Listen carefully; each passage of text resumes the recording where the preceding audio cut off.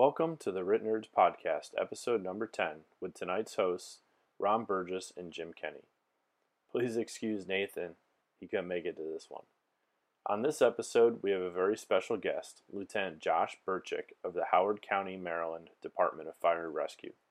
Lieutenant Burchick has been a member of the fire service since 2003 when he began volunteering, and a career firefighter since 2005. On this episode, Lieutenant Burchick will take us inside the tragic events of July 23, 2018, where firefighter Nathan Flynn was involved in a floor collapse and subsequently died of his injuries. Lieutenant Burchick was a member and leader of the Rapid Intervention Team, which successfully deployed, located, and removed firefighter Flynn. We dive into a number of different topics and down a few rabbit holes. You will want to listen to the very end. Thanks for listening and enjoy. Where any of that would happen. The department's, to their credit, has been incredibly supportive. But if we go down that road, I appreciate that. But I think we're pretty safe. Cool. Okay. Yeah. So I don't know if you guys are aware of, like, Josh, if you know who Ron is. Ron, do you know the Facebook group Truck 4 Training? No, I don't. Okay, that's good enough. Well, that's good. So Ron runs Instagram page called RIT Ops, and then he was one of the founders of the Truck 4 Training page on Facebook. Okay. So we kind of got introduced to each other all online through our native Canadian Nathan, who he can't get on here tonight or today, but so that's kind of, we just started doing this probably about a year ago, right, Ron? And then we didn't record anything. We just started kind of having the conversations. Yeah. The biggest thing that led us to where we are today, sorry, Jim. No, go ahead. Was situations like yours. You know, you were involved in an actual mayday, an actual rescue. And a lot of our questions we've had, we can't really get the answers to.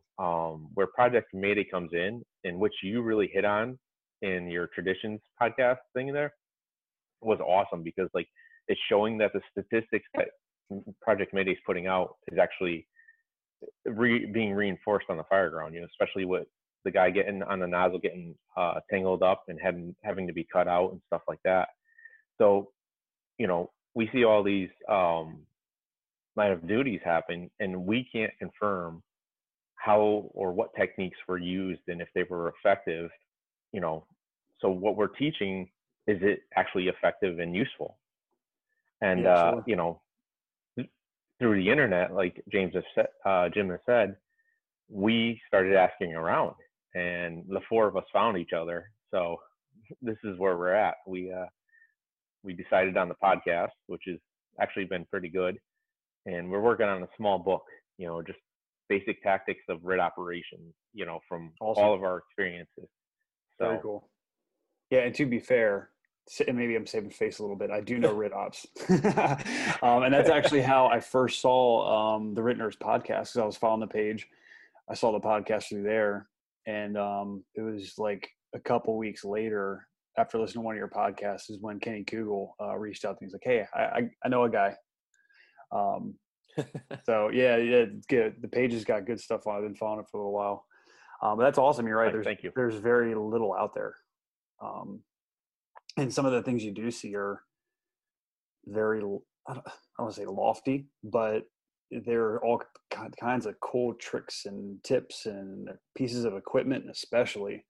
And, but when I guess the rubber meets the road, I don't know how some of those really play into it. And then granted, I'm going based off of just some of the training I've done and then what I experienced, but yeah, there's a ton of stuff out there. Right. Yeah. And that's all over. That's kind of where we were.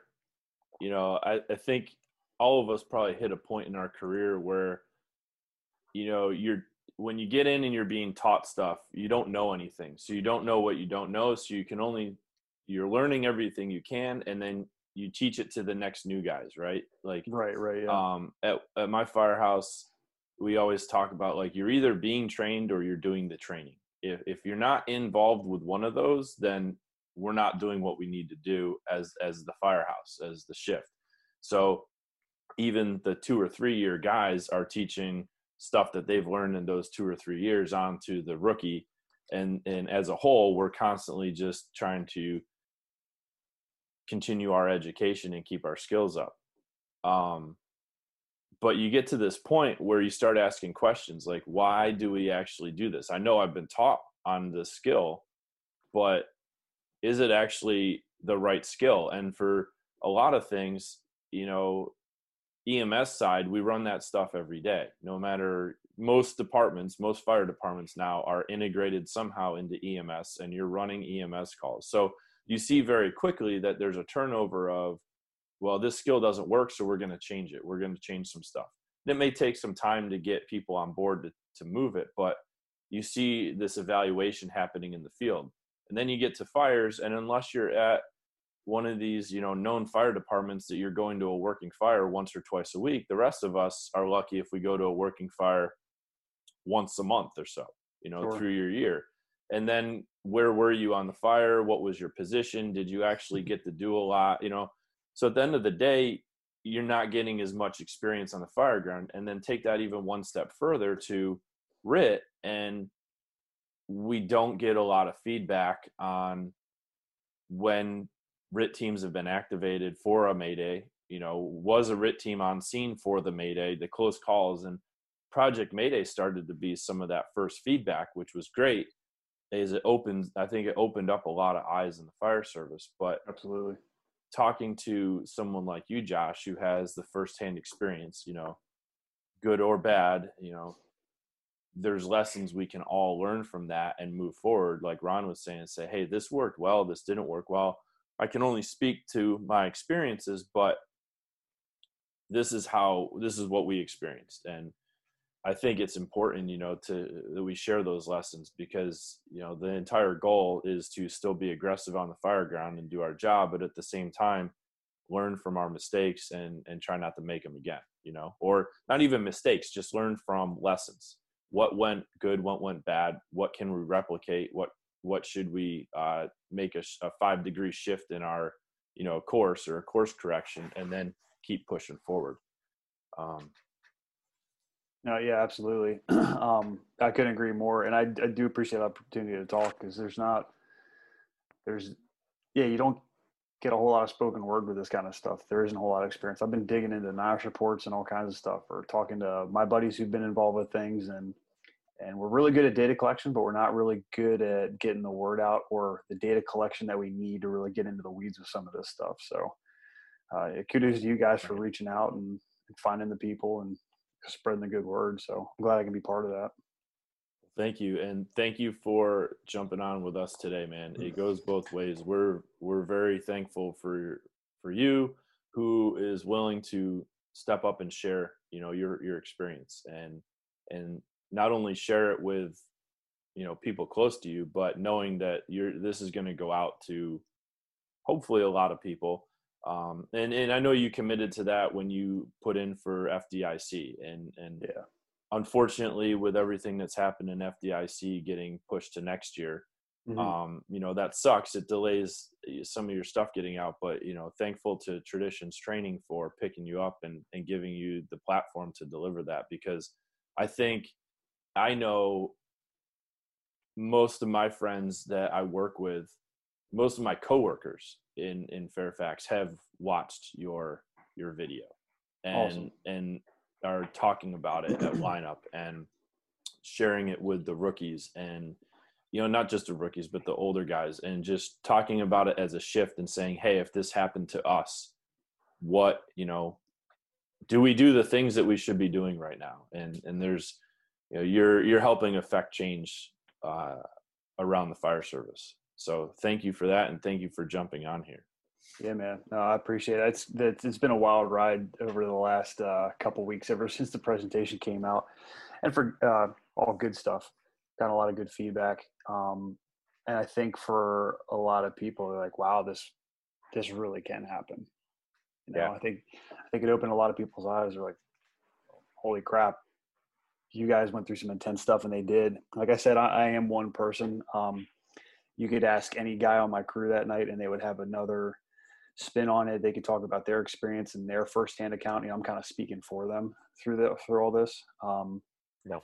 But the feedback has been, pretty incredible. So just whatever we can do to keep getting the word out, and people send me pictures of the training they're getting into or the workouts they're doing now as a shift, just coming together has been super cool. So that's awesome. It's nice. It's been a good platform for some healthy change.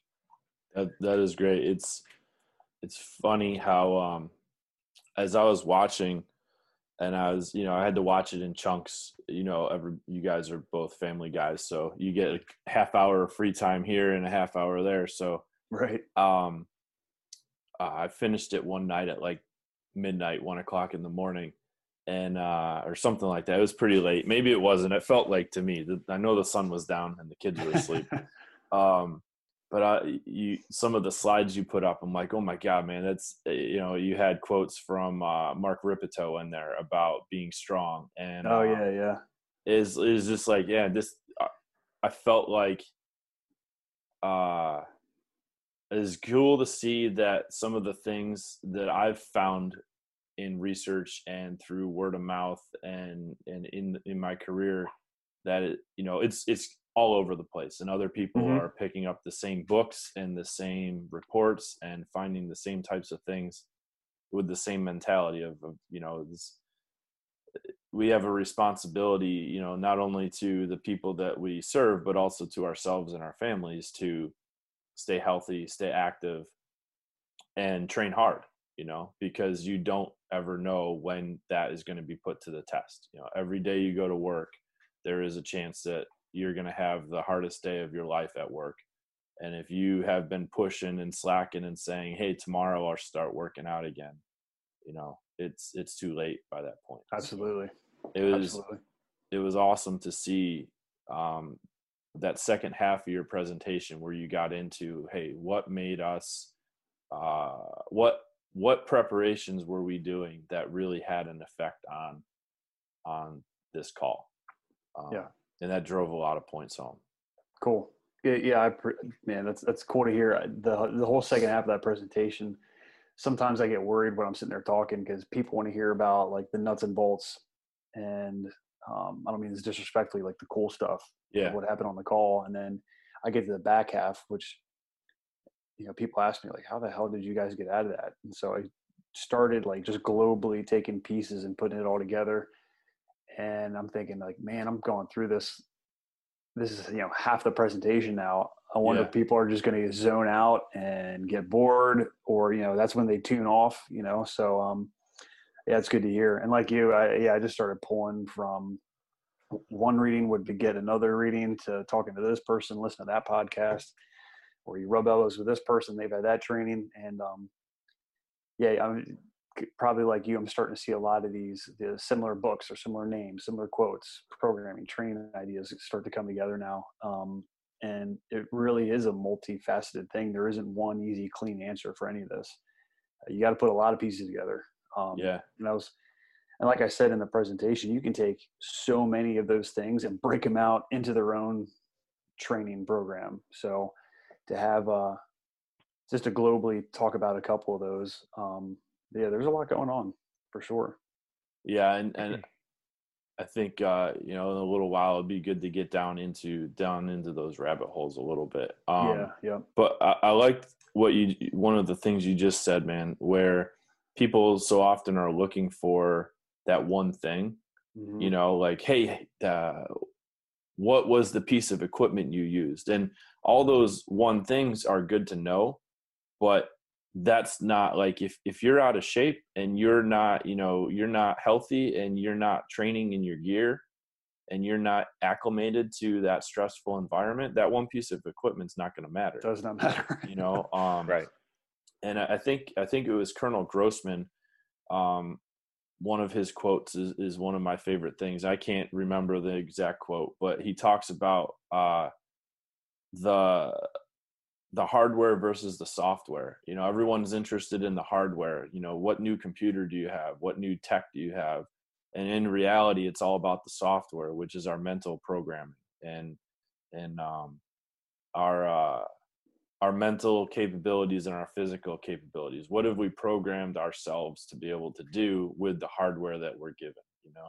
Yeah, absolutely. Yeah, I talk like it's mental, emotional, and physical, and each of those three pieces have to be held up. And you start losing out on one of those three pieces, you've got a weak link in that chain. So, yeah, I totally agree. Well, the ironic thing is, real quick before we get started, really, the ironic thing is, like, 15 minutes into your video, I recognized that this was almost the exact fire we had at work. It was a long lay, about a 300-foot stretch.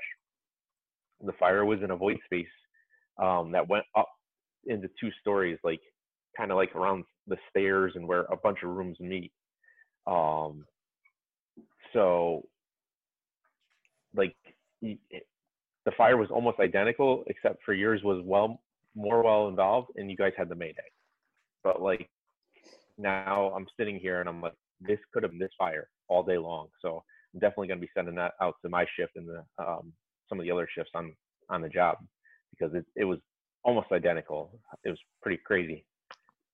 Yeah, that's wild. Yeah, it doesn't matter what department you're from. It could be big city. There's got to be, parallels that you can draw from it, even if it's not a mansion. I mean, you could warehouses, row homes, whatever. There's there's definitely pieces to be taken from it that anybody can relate to in this job.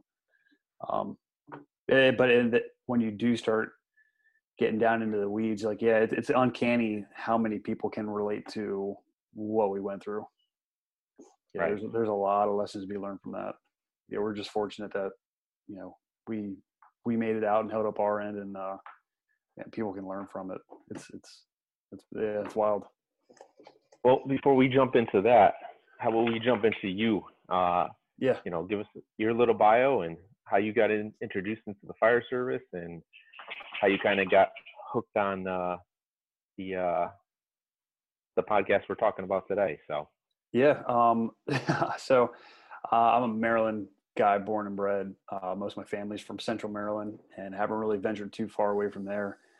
When I was in high school, got big into things like shooting sports. I was in 4-H, so raised animals like pigs and lambs and all kinds of good stuff. But it you would take those like personality tests in high school. The guidance counselors would kind of push like, hey, what do you want to do when you grow up? And I thought I wanted to play baseball. And then when that didn't happen, I thought I was going to do something with agriculture, the outdoors. And always in those tests, it would come up that firefighter, public service somehow would come up. And they were like, that's kind of neat. I never really played into to what I was doing or whatever plans I had at the time. But during high school, I had a couple of events that got me thinking, like, maybe I could get into this. Had a couple friends, separate incidents, get injured pretty badly, whether it be at a house party. One was a 4-wheeling accident. One was a fall from a second floor, and got pretty jammed up, both of them. And I started to realize I was the one person that could remain calm when all my friends around me were freaking out. As soon as blood started getting tossed around, they kind of melted down. And my mom was a nurse. I'm the oldest of the 4 boys. I don't know, maybe we were used to all the blood and guts, but I was thinking, maybe I could do something along this line. So I was always interested in the medical side of things anyway. So I kind of got into the fire department originally for the EMS stuff. And I don't usually tell a whole lot of people that story, but yeah, I got in, started volunteering at the local firehouse right down the street, which is Clarksville, which ends up where the fire ended up taking place. But it was a couple miles from my house, and the slower department, they're not very busy at all. Call or 2 a day at most. So got into the volunteering side of things. I actually missed my EMT class, the registration date. So that's how I got into the fire side of things. And as soon as I got a little taste of fire, man, I didn't go back. Loved it. So, but I was like, let me keep up with this. So I got, into the paramedic program at Howard Community College. And just a couple months later out of high school, very fortunate that I just happened to get the call for Howard County. Nice. And put the paramedic thing on hold just so I could finish the academy. And then once I got into even deeper into the fire side of things, I loved it. And so I wanted that to be my primary thing. Obviously in Howard and a lot of Central Maryland, you got to have EMT and a bunch of other stuff. But did the 6-month academy, and a good friend of mine in the academy was a member at 33 in Prince George's County. He's like, hey man, let's go take a field trip. So from 2005 until pretty much I got engaged in 2010, I was pretty active down there.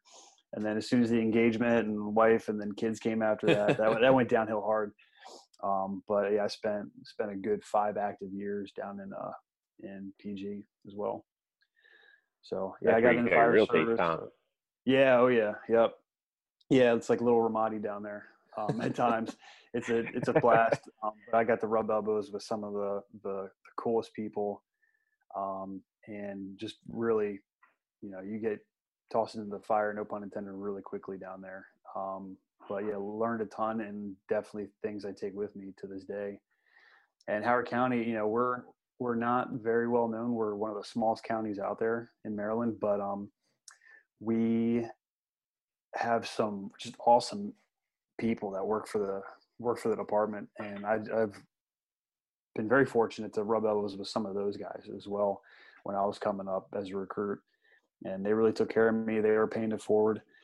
So between the two, I've been very fortunate to have just some really educated guys who've been on the job for a while, that have some wild experiences of their own, that mentored me early on in my career. And I kept running. So yeah, I've been in since 2003. I started volunteering, and then 2005 I got hired, and been hammering in Howard County ever since. Nice. So, yeah, those are cliff notes.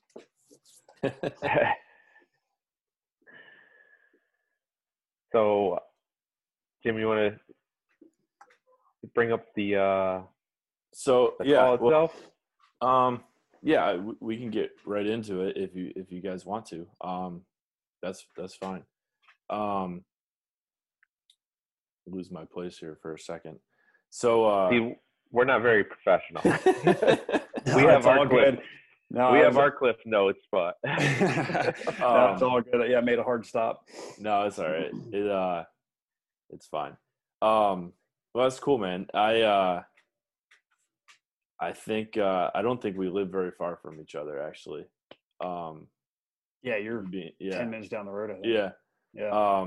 That's funny. I had a couple friends ride over at 33 as well. Not as much as you did back in those days. I think one of my good friends from Fairfax, he spent a little bit of time over there, but he joined after he was married. So it was real hard to get the time. I was talking with a couple guys at work the other day, and some of the younger guys, and telling them, like, a lot of my experience, and I'm sure saying it sounds like you too, Josh, where a lot of our experiences didn't come straight from where we work. I gained a lot of my knowledge and lessons learned from other people, from mentors, from the older guys, from my volunteer house. And I'm at the other end of Maryland, a couple counties up in Baltimore County. But it was great, come off of work and go there for another 24 hours and hang out and, ride in the engines and the heavy rescue. And then go back to work and drive the ambulance for a couple of days. Yeah, exactly. Same. But same thing as you, man. As soon as I got married, we spent 1 year after I got married still in Lutherville, and then my wife is a teacher in Frederick, so we moved out here. And as soon as we basically unloaded that pod in the driveway, that was almost it. It's very rare I get out there. I try and get out there like once a month, but it's hard with the kids and life in general. Absolutely. But, I wouldn't trade those years for almost anything, because I learned a lot of lessons growing up in the volunteer service, and not just there, but even back home up in New York. But I think, Ron, you volunteer too, don't you? Yeah, I was an ambulance driver for 10 years, as my partner put it. And those 10 years really helped me, solidify a lot of things, even simple things of talking about, the books and stuff we've read, where firefighter fatigue and all that stuff comes into play. Like I have a better understanding thanks to all those years on the ambulance, and thanks to my partner that I had. He was really good. But all my experience came from my volunteer house.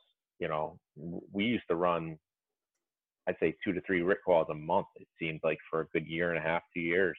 Oh. And it slowed down, but everybody seems to be slowing down up this way, anyways.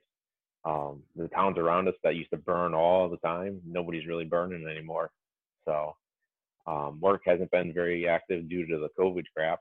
So, I'm in the same boat. Take the experience where I can get it. Sometimes I got to create it on my own through training or talking with you guys.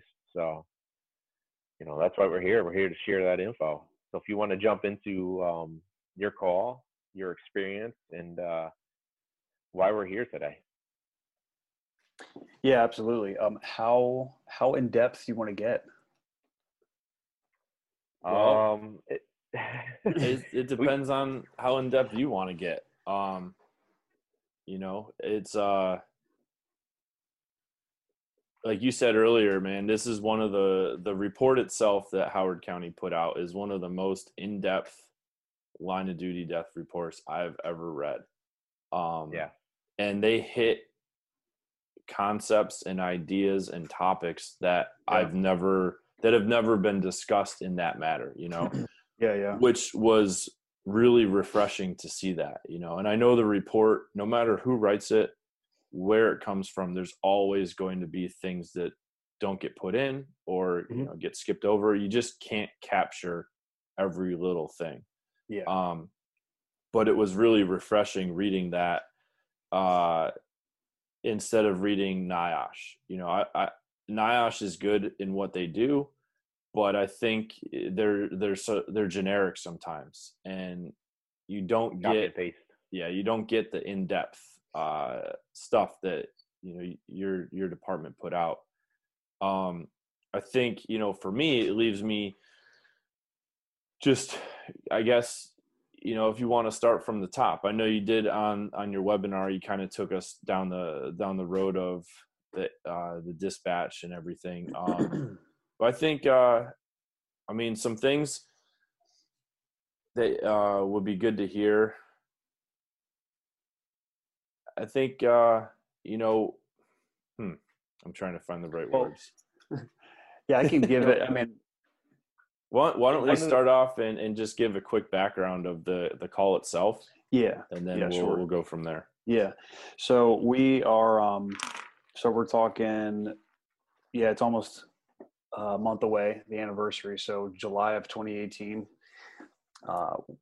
to Sunday going into a Monday, just a pretty calm shift. And we had a big storm come through the area. 1:50 probably 1 a.m. big storm comes through and a bunch of lightning strikes in the area.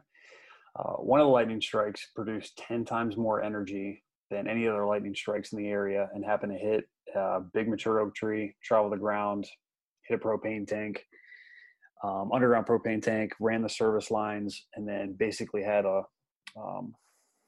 gas CSST line in the basement of the home that started the fire. So from this lightning strike, this thing is eating away in the basement, little finger of flame that our fire marshals were able to recreate and actually find. And that started corroding a lot of the basement. But because it's a 8,400 square foot home, so large home, it was a hydrant area, but this one side street that it was on, ended up being a almost 1,300 foot lay just to get water. So this thing has time to eat, and none of the residents in the home could smell it for almost half an hour. So as this thing is just eating away in the basement, the electric system's starting to degrade. I think the kid in the house starts to hear crackling on the intercom. So he knows something's going on. He wakes up, smells the smoke, gets his family out, and they call it in. So because it's just smoke in a residence where we're at, we do a local box. So it's 2 engines, a truck, battalion and ambulance.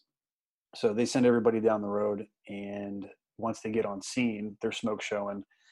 They could smell it before they even got there, and they upgrade to the full box. So that kind of brings our unit into the picture. I'm on engine 71, so downtown Columbia, and we're the first engine up on the upgrade. So we're essentially the third due engine. And just growing up in that area, I knew one of the better ways to access some water. So I come in from a slightly different area, but there's a little bit of confusion with myself and the command officer. Just general confusion from just the onset of the scene of where units are positioning, not a whole lot of information getting out, what the water supply plans are going to be. And just from it being a local box on attack channel and then upgrading and it being 1 a.m., all that front end information that people get out over the radio, we're now playing catch up with. The whole back half of this alarm that's coming, we're missing out on all of that. And there's some notes in the MDT when we're going down the road that we can read through, but still not enough to paint the picture that we need coming down the road. But long story short, we end up laying in from a hydrant. We end up dumping our entire 1,000-foot bed, and we came up 300 feet short.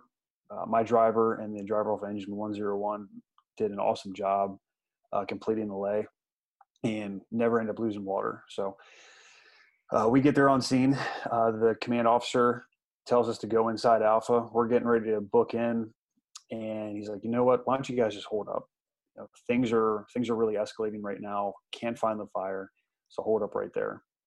And while we're on scene on side Alpha, I just take my thermal imaging camera. I take a peek through this front door, and I'm not really seeing anything. There's no pressurized wave currents. I'm not seeing anything that's indicative to me that we got anything crazy working.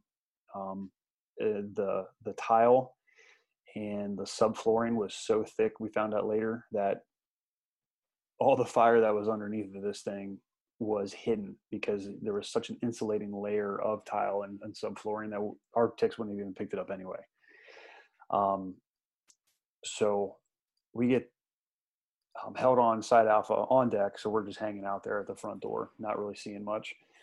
So while all that was going on, the first couple of units, 101 and 51 in Tower 10, they're kind of shuffling from the upper grade on the house, going down to the basement level and kind of jockeying back and forth, pulling lines, like trying to find this fire because this thing's deep sea. They don't know where it is.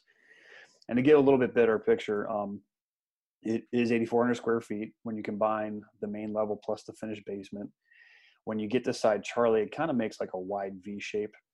The house does if you're looking top down, and the backside, when you start on like the Bravo Charlie corner, you're single story. And then as you continue around side Charlie going to side Delta, it drops down. So you got a grade change. And then you have access to the basement. Main level now is up a story. And then there's technically 3 stories, but there's no windows from side Charlie that you can see. So people keep calling it out as 2 stories. There's confusion when people are saying we're repositioning from the basement to this upper side Charlie access. The grade change, the way the house is situated, doesn't make a lot of sense. So even with the battalion aide taking pictures and showing the command officer, there's still a lot of confusion. So when people are saying, hey, now we're making access in this door, now we're making access in that door, for a lot of incoming units, it's until you get there and put your own eyes on it, you don't really realize what's going on. And it's hard to, get that picture in your mind. So there's that brown smoke that's telling you that it's in the structure, just gently pushing out of the eaves. So it's also getting volume pushed. So to me, seeing that as I'm pulling in, I'm like, this thing's deep seated. It's in the structure, and we still haven't been able to find it. As the units went from that basement level inside Charlie, where they found smoke conditions, but there's no heat, the basement itself is only 1,100 of square feet finished space. Like, I'm not really seeing much. So the Tower 10 officer controls the door. They're about to go back up to the upper grade of side Charlie by the Bravo Charlie corner. And the engine 101 officer says, hey, I got fire showing through this living room door. And looking back, it's probably where the fire had finally broken through the basement gotten into the main level, and that's what they see. So 101 deploys another line off of engine 5-1, and they go in through side Charlie at the main grade level for the upper side of the grade, and go in through the kitchen. Forgive me, I can't remember if it's kitchen or the laundry room when you look at the schematics, but they're going in that upper grade, and firefighter Nate Flynn falls into a hole that had already been created from the fire and falls in. And that's when the mayday was sounded. So mayday gets sounded by engine 101 and gets out a quick mayday. The information to come after that says, he fell into the basement. Firefighter Flynn gives out his own mayday, but it happened to be on Bravo 2. So we're going through some radio changes. Just so the listeners know, what is Bravo 2 versus the channel you guys were on for the fireground?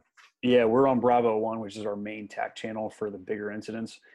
Bravo 2 is a channel we don't really use on fireground TAC channels, but we had just gone through some radio changes, and we had a feature turned on where it didn't matter what channel you were on.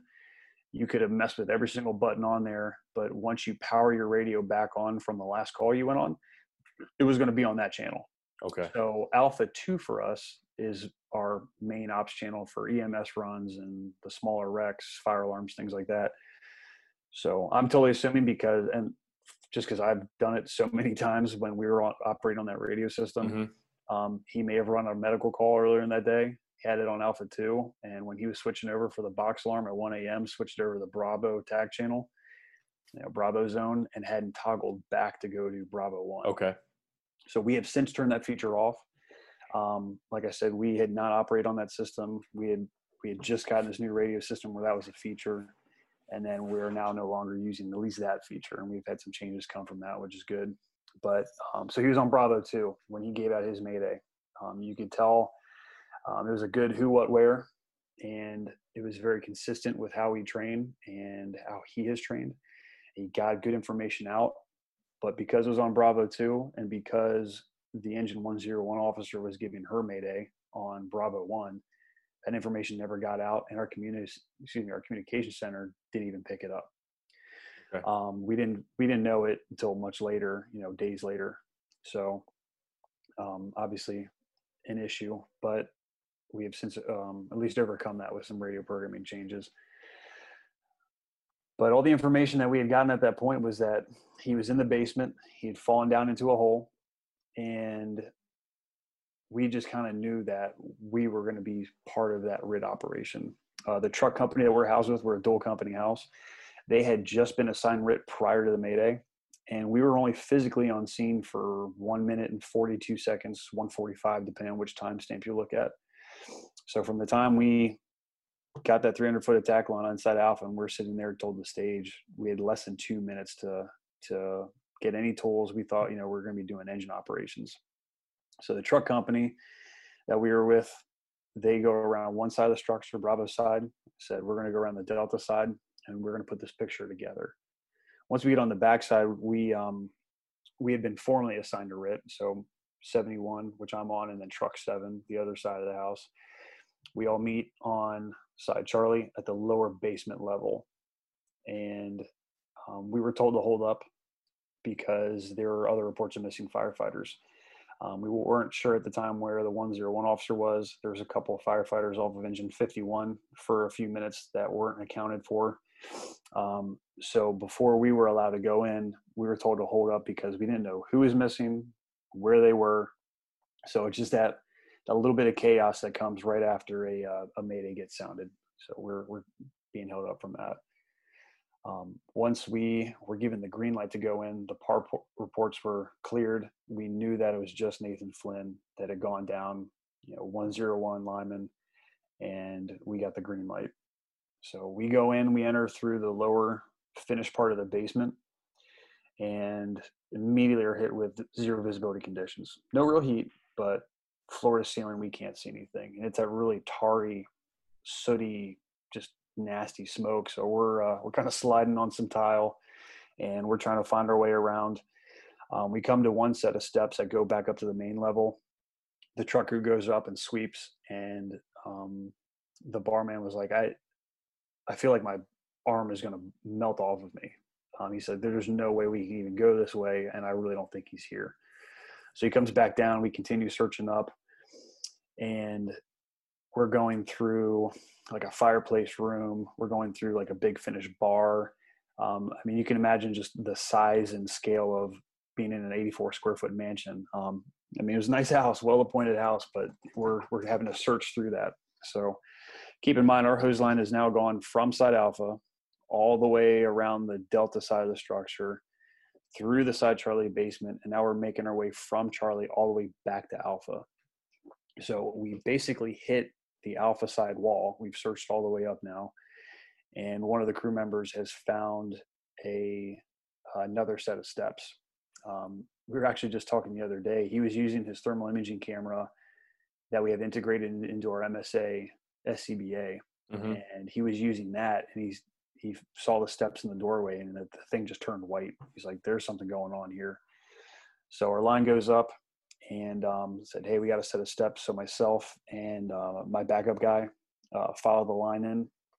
And so it's the captain of the truck, the lineman, myself, and my backup guy, and the truck crew stacked up with us. As soon as we enter the space, what we found out later was that we had just entered in almost 1,000 square foot, 4 to 5 foot tall crawl space. It was above the basement level, but it was sitting underneath of the main level. So kind of this offset level in this home. Never had no idea what we were going into. I could see a little bit of catering equipment, just Costco size utensils and things for catering large parties. There were table and chairs in there for 60 plus people. All kinds of holiday decorations and things are just jam packed tight. And we just, again, are zero visibility conditions, and we're hit with just a wall of heat that's just driving us to our knees. So Lyman is able to start putting some things out, and I can hear Nate's pass device in front of us. And I always have joked in training, whenever you hear a pass device going off, you think it's some guy who's caught up in conversation, and he doesn't realize that his pass device is going off. I'm very good at tuning that out, but for some reason that night I zeroed right in on it. Well, it's funny you bring that topic up, because it's a serious topic. I think on the fire ground, it's a serious problem where we become too accustomed to hearing the pass alarms go off. Absolutely. I know we discussed it at work. I mean, this is something telling us that something bad is happening, and the 90% of the reactions you see on a fire ground is to ignore it. And that's just because it happens so often, Right. Forget to control their own. I know with our air packs, we have the newer Scott air packs, and they move their sensor from down in the waist to the middle of the pack. And I've been on our rowing machine in my pack and on the air bike in my pack, and it will activate while I'm rowing or biking on the air bike. Oh, wow. Or walking. Wow. So the sensitivity is off, and that's only made the problem even worse. Sure. So the fact that you were able to fight that in your head, man, that is amazing. And I think it goes to show not only your concentration level, but also the focus you had and your ability to fight off that fight or flight type reaction when you're in that stressful environment, right? You still are engaging your brain in this thing. You're still thinking through the problems, and you're like, I can only imagine in that situation, we're looking for something like the pass alarm to go off. So this is a key indicator here that we're moving in the right direction. Yeah, a different switch was definitely flipped that night. It's kind of like in sports, it's the difference between a training mindset versus a competition mindset.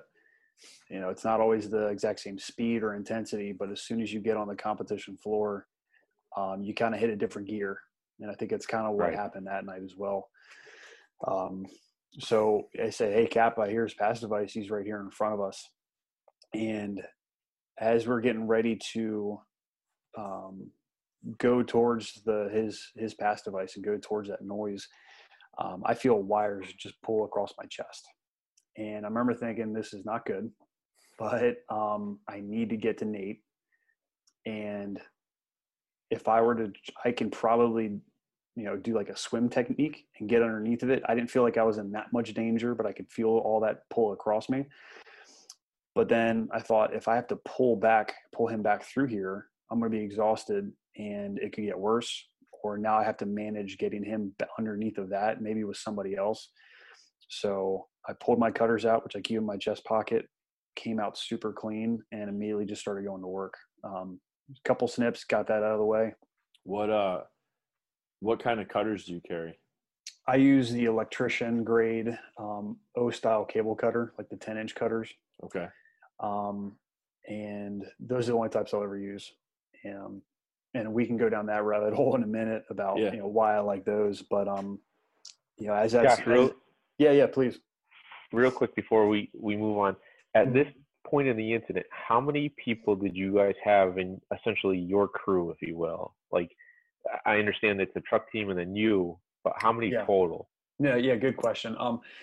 So we have 4 and 4 typically assigned to the units. So, but the driver stayed out. Obviously, the engine driver's out. The truck driver is gathering tools on side Charlie and helping us just maintain a cache of equipment since we didn't really have much. And then it was basically the 6 of us remaining on the engine and the truck. And I grabbed another firefighter. It was one of my the guys who just got off recruit status, who was detailed to Station 5 that night. So he was the first in medic unit. And I saw him on side Charlie. He's a great guy. And I was like, you're coming with me. So we had 7 people that night inside at this point, basically. Okay. So I clip away and I'm thinking, all right, I'm going to slide forward here and try to get to Nate with the backup guy. And as soon as I do, I look over to my one buddy, Joey, and I said, hey man, this is getting pretty bad in here. You got to knock this down. Like the heat's going up. I'm starting to see pockets of fire all around me. It's kind of pushing my knees even more. And he's like, I joke that I want you to be so calm that in a terrible situation, you call one of your friends and officers, bro. He's like, bro, yeah. I cannot put this fire out. I'm stuck and the nozzle stuck. And I noticed it was a blessing and a curse that the fire was kicking up. I was able to kind of see what was going on. And he's hunched over the nozzle. Right. And the nozzle, the bail itself had gotten wires wrapped all around it. And he can't even open the nozzle to put any fire out. So just keep working, start clipping him away. And he gets freed. The nozzle gets freed. He starts, starting to knock things down. And by opening the nozzle back up, it knocks the captain's helmet off. And the captain, I could see him starting to turn and twist. And I could see the wire start to wrap around his back and basically encircle his torso. So like, man, we just can't catch a break right now. So again, we're in a bunker, right? I mean, it's block wall. We have wooden members above us. This thing's rocking. It's only 4 to 5 feet tall. And so I was able to clip some of the wiring that was circling his torso. So he gets freed and slides out of the way. And one of the truck firefighters, Mun Ewan, he slides up and is like, dude, I got you. I can keep working on this. So he's just managing the mess that had dropped down on top of us. And also is helping clear our exit path. So Joey's able to knock everything down. So once that happens, my backup firefighter, Andy Hoffman, he was like a caged tiger, man. He was like, he didn't understand what was going on. I don't think he realized we were in the entanglement. So he didn't realize, he just thought we were kind of like, what's going on? What are you guys doing? Once that was all freed, he slid up. He got to Nate first, had his buddy breathing line out. He was ready to work that air management if need be. So he had the line out. He was getting ready to give air. He checked his BA. He had his face piece on, and he still had air in his cylinder. So he's like, all right, if all that's going on, I'm not going to mess with this right now because he at least has air. He was face down, kind of in a little bit of rubble, and he repositioned him so he's on his back, and that's about when I got to him. I knew we were going to have to start pulling, so I just dropped my tools right then and there to free my hands. And We both just started. Excuse me. We both try to start pulling, and he doesn't go anywhere. He doesn't budge. So I said, "Hey, Andy, let's do a 3 count. 1, 2, 3, pull. 1, 2, 3, pull." And then we start making progress. So we start pulling him back. We just had this little alley, trail of stuff to get through, with just storage materials on either side of us. Fire's still kicking, and we make our way back to the entrance of the crawl space where we got into. So once we got back to the top of the steps, we hand him off to the truck crew and to the barman. He gets him down the rest of the way of the steps, and out into the basement. And before I move there, there's a couple points I forgot to make. One being that the first water on the fire up until this point was done by 71, was done by Joey Alessandrini. So this fire's been burning for well over an hour now, and that's the first water that had been applied at any point in the incident. So pretty advanced fire. And so and I also, right before that happened, right before we stood up to get Nate, I was worried about flashover. And we've been on fires, and I'm sure you guys can relate. You're up on the second floor, maybe you're trying to get up and back, and there's just a sea of firefighters stuck on the steps, just waiting, or tons of hose line. And I remember thinking, if this place flashes on us right now, we're gonna have nowhere to bail. So I remember telling the truck guys, like, just please single stack on the steps. If we got to bail, I want room to. I don't want to hit your bodies. I want to have room to actually bail down. I was like, dude, I got you. We're good. So yeah, we come out, we pass Nate off to the truck crew. They bring him down the steps and out into the main portion of the basement. As soon as I hit the quick steps, question. Yep. Not trying to interrupt your flow here. No, just trying to get a grasp on it. Did you guys do a conversion at all, or was it just grab and go style? It was grab and go. Grab and go. Yeah. And about how many stairs did you take to get out of the crawl space? I think it was 8. It was like a half step or half set of stairs. So it was about 8 steps. Okay. Yeah. And it was about 30 feet from where he was in the structure to get to the top of those steps. So about a 30-foot drag is what we're estimating. And then about 8 steps to get down. And then it was probably, with all the angles and turns, probably 75 feet to get from side Alpha back to side Charlie, give or take.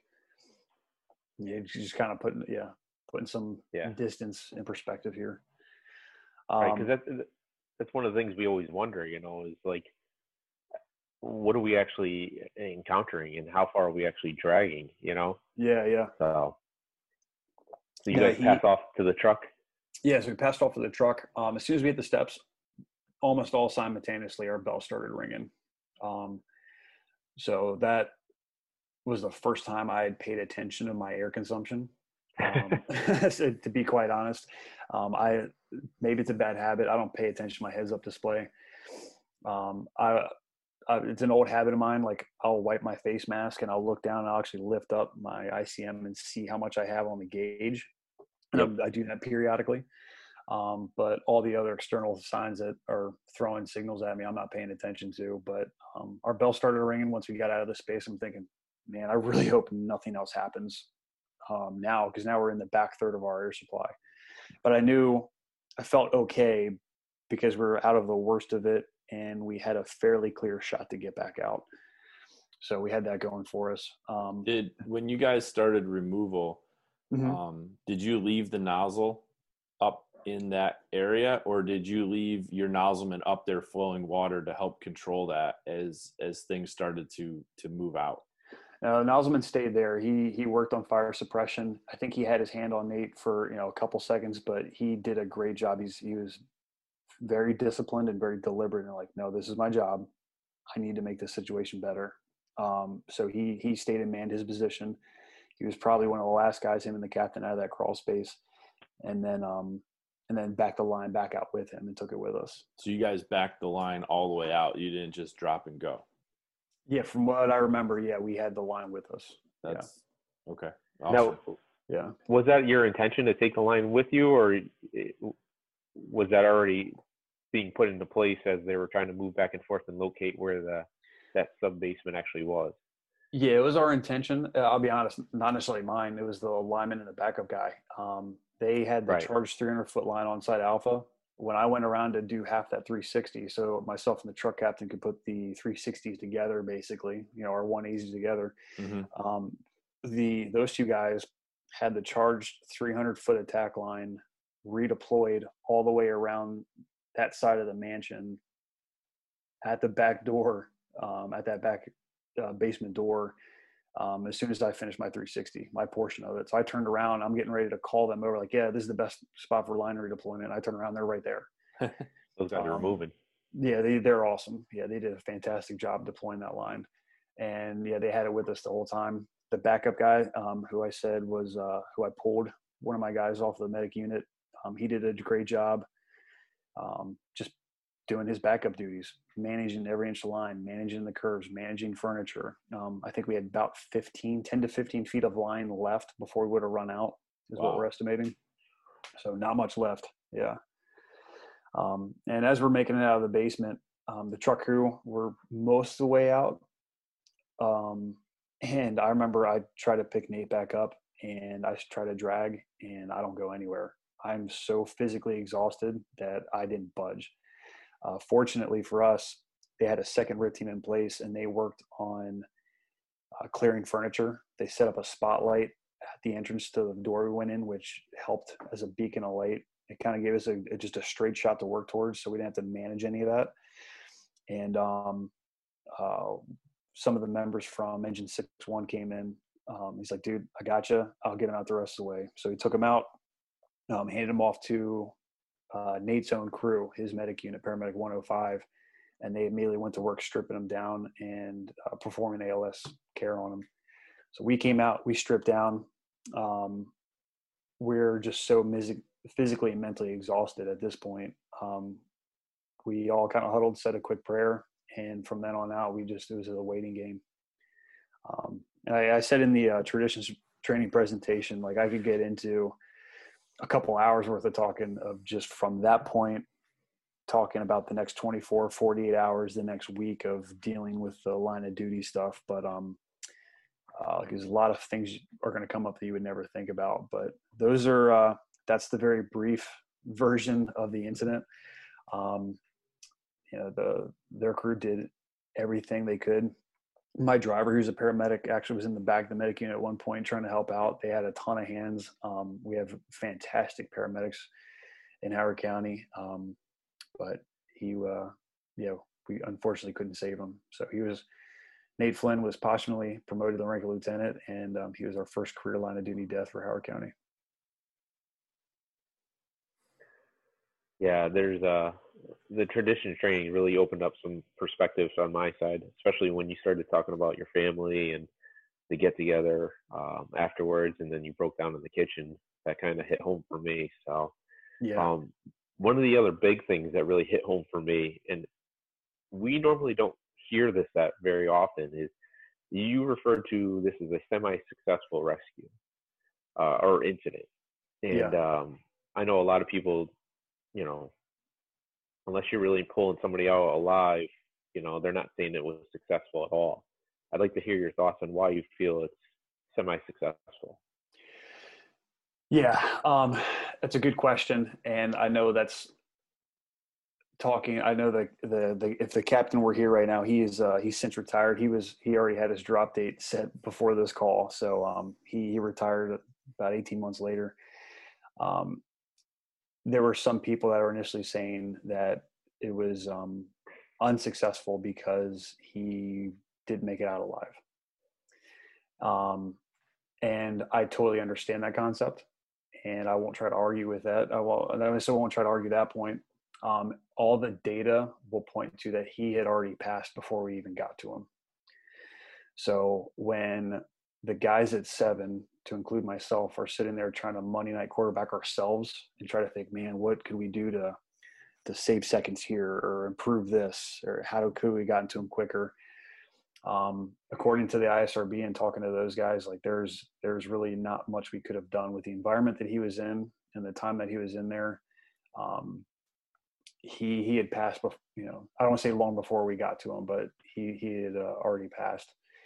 And I guess the reason I say semi-successful is that I don't mean to speak ill of anybody's talents or experience, but there are a lot of firefighters when tasked with that and what we went through.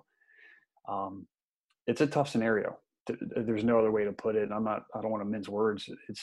I think tough scenario is an understatement. I think this is the toughest, if not the toughest scenarios that a firefighter can be placed with on the fire ground. You are not only called to rescue a person, you're called to rescue a coworker, a family friend, you know, in a brother, sister, you know, one of our own.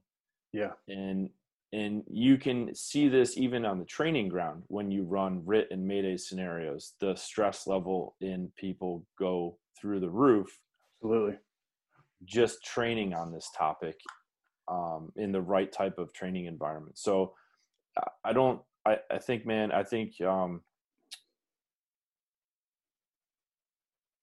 don't downplay it.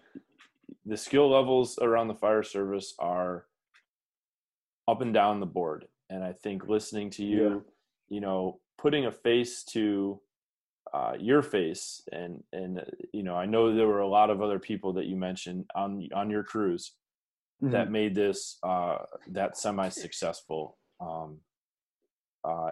it is a RIT deployment, that successful RIT deployment. That's what I would call it. It's not just you, but to sit here and having read the report last year and then to be able to sit here and talk with you and see your face and hear your voice discuss not only the topics of the report, but the first person view of it,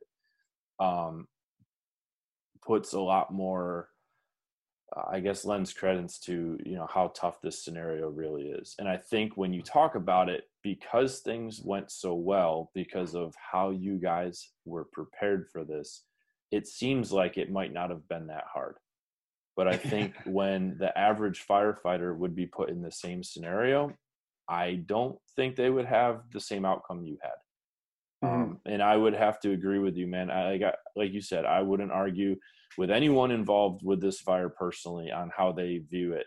But from an outsider, having heard about other calls and read about other line of duty deaths and close calls, and then reading and hearing you speak about it, I would completely agree with you being what you would say semi-successful. And I think that's because, like you're saying, you have to break this down into the RIT deployment separated a little bit from the fire ground itself, and then from the traumatic incident that Nate suffered. You know, whatever happened to Nate in this incident was out of your control. That was the bang moment. You know, all you could control is the left of bang leading up to it, and then your actions after it. And when you go to review and grade yourself on this, you know, obviously, and you know, you guys, is something like you mentioned in the traditions training thing. You're going to play this in your head for the rest of your life. It's the way it is, and it's going to be that way. You're going to think that there are seconds here or there or minutes that you might have been able to gain if you did something different, or if you had tried this versus that. But from, I think, at least my perspective, man, I don't think anything could have, I think you did a phenomenal job in the situation you were placed in. And I think that you did far superior to what a lot of us would do, having been put in the same situation. I think we all strive to do and achieve the same things that you guys were able to do. But I don't know that the average firefighter would be able to do that. Yeah. Well, I appreciate that. We were talking around the dinner table the other night where, you know, we had a couple guys that were detailed that night or off on leave, and you could have dropped one of those other guys in the scenario, and I trust any one of theirs ability to uphold what we did that night. Just super fortunate I get to work with the crew that I do. They all held up their end of the bargain. And I guess another little fact to put all this in perspective is by the time we made it out of that structure with Nate, they're estimating within 60 to 120 seconds after we exited, the crawl space we were in collapsed. So if the backup guy hadn't held up his end of the bargain and gotten his line when he did, he mismanaged one turn. If the truck crew didn't have their ticks on them and they were kind of leading the search, didn't expedite that or took a wrong turn, the linemen didn't do a good job putting the fire out and keeping things in check for us. You could sit there and break this apart in so many different ways. We could have easily added 60 seconds or more to this operation. And instead of there being one, there could have been 5, 6, 7 of us in that crawl space when it had collapsed. So, there's that. So I guess that's why I personally use semi-successful, because I won't try to argue with anybody saying, well, no, he didn't make it out, it's not successful. But as far as the RIT operation is concerned, we all made it out safe and unscathed, and none of my guys got hurt. We were able to bring Nate out.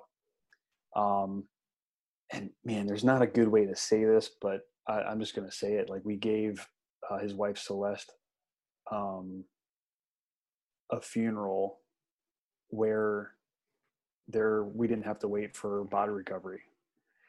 You think of guys who've gone through those things like Worcester or other places where it's a body recovery operation, and that just physically and mentally and emotionally is going to affect you in different ways. So there's that. And like I said, I'm not trying to talk up what we did for Celeste. She's an amazing woman. But we overcame a lot of obstacles that night, and it went right back to our training and our trust with each other. So I think that's why I use the word semi-successful, because we made it out. We were not hurt, and we were actually able to overcome all those obstacles and bring them out with us.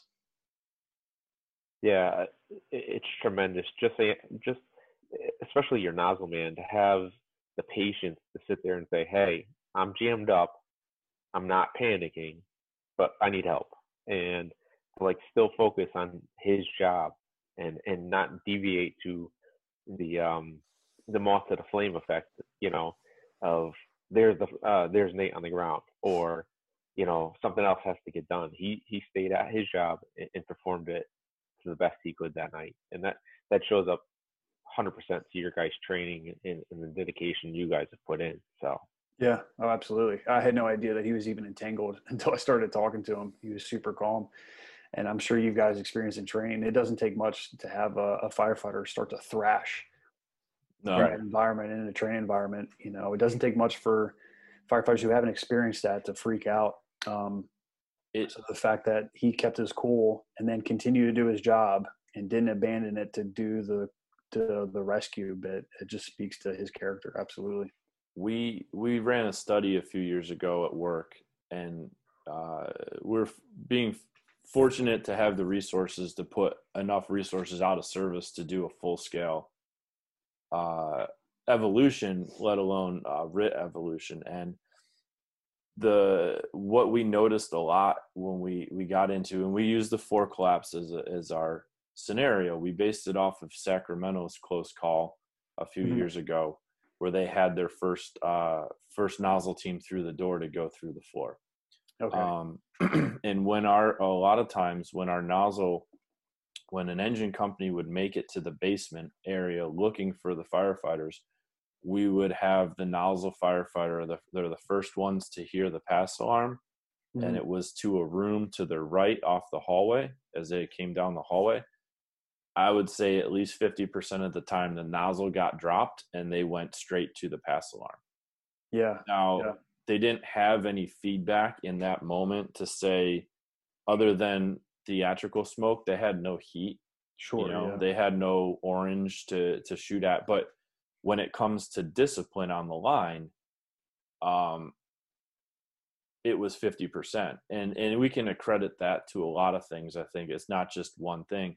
One of them being our most inexperienced members are typically in that bucket firefighter position and then get put on the nozzle.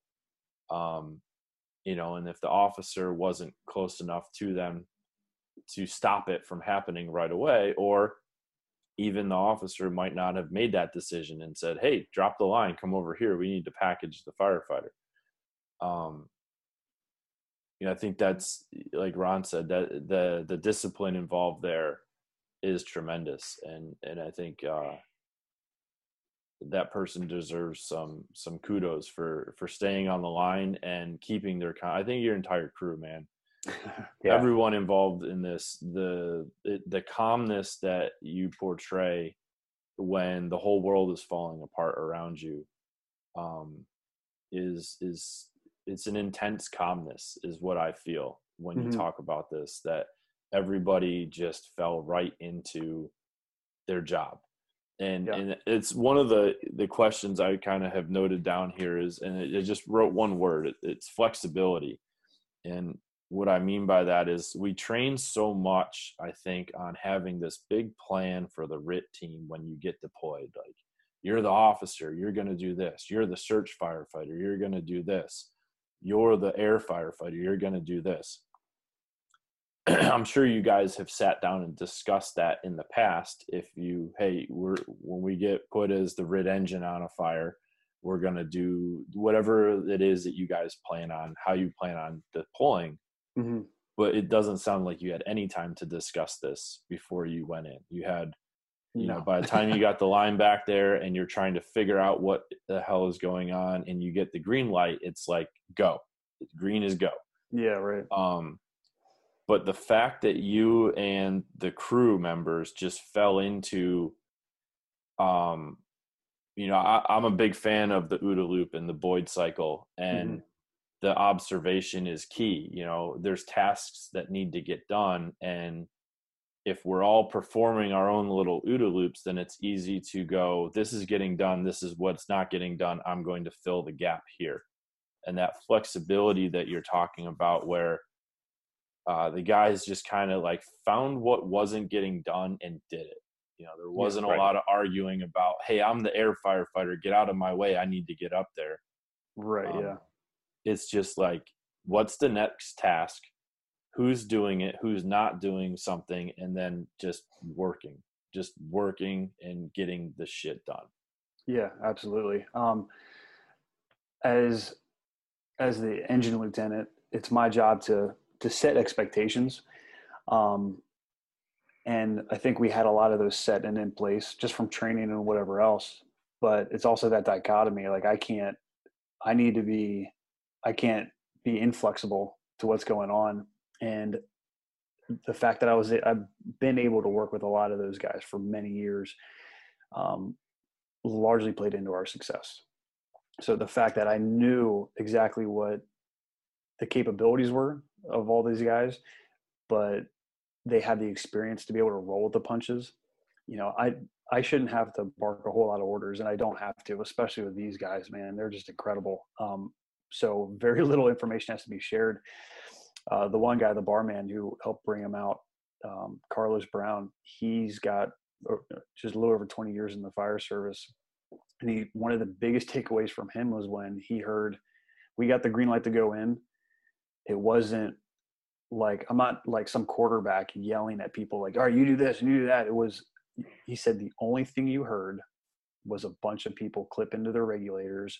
You hear them breathe in and pop the seal, and that air exchange start to happen on your SCBA, and everybody filed in. Not a single word had to be spoken. I didn't have to say anything. 20-year guy didn't have to say anything. The captain didn't have to say anything. We all knew our job.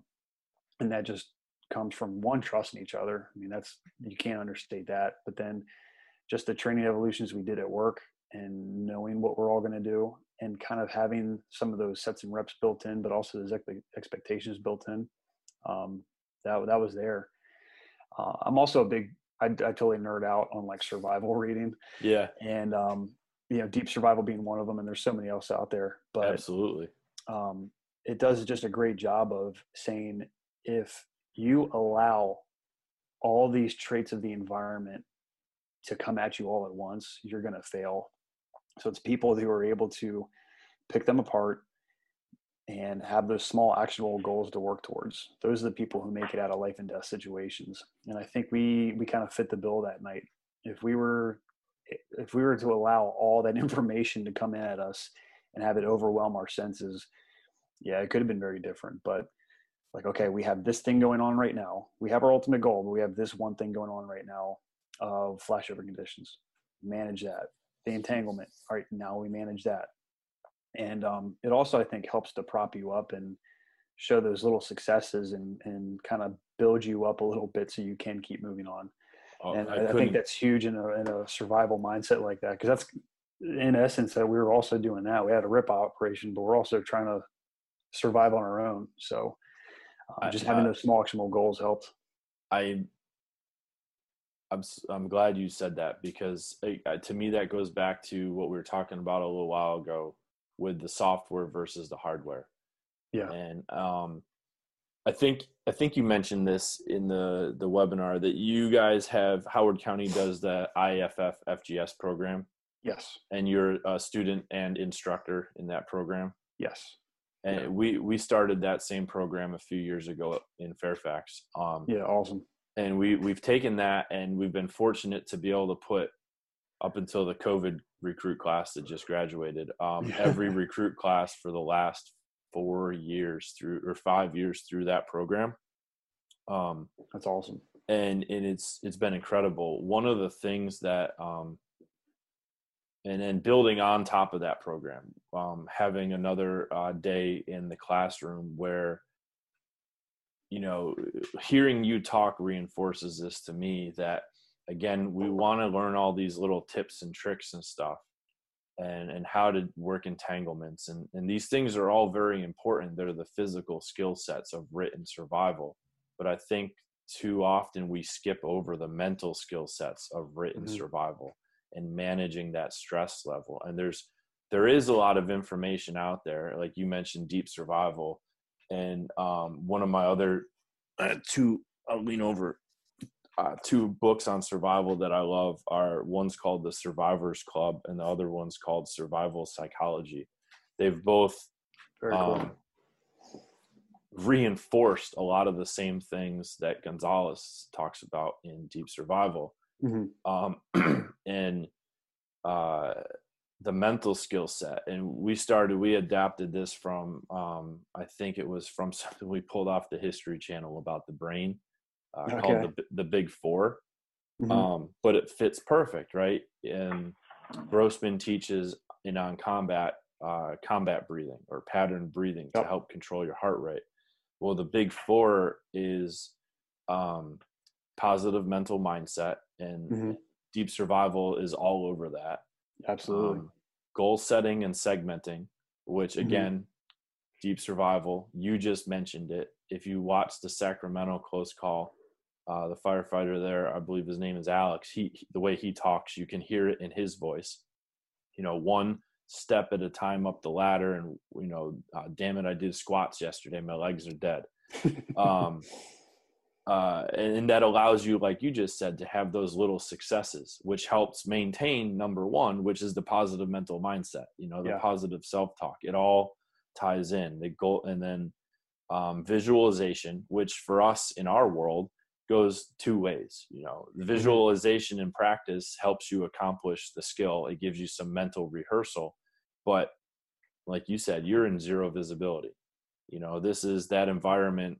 And there's a lot of arguing I see going on Facebook these days about, if you're training with a blackout shield on, then you're wrong because it's not realistic, because it's zero viz and I don't want to go down that rabbit hole. But I'll argue that all day. My opinion is there's a time and place for a lot of different things in training, and zero visibility, smoke shields, whatever you want to call them, but blackout shields have a place in training. Absolutely. And this is why, you get into this worst case scenario where your visibility comes and goes, up to a couple inches every few minutes. you're basically zero viz, and you need to be able to visualize your equipment, your atmosphere. You have to build that mental picture, and visualizing success as well, you know. And then the last one being pattern breathing to help keep your heart rate down. And just listening to you talk, I hear the big four in your words, and it's encouraging,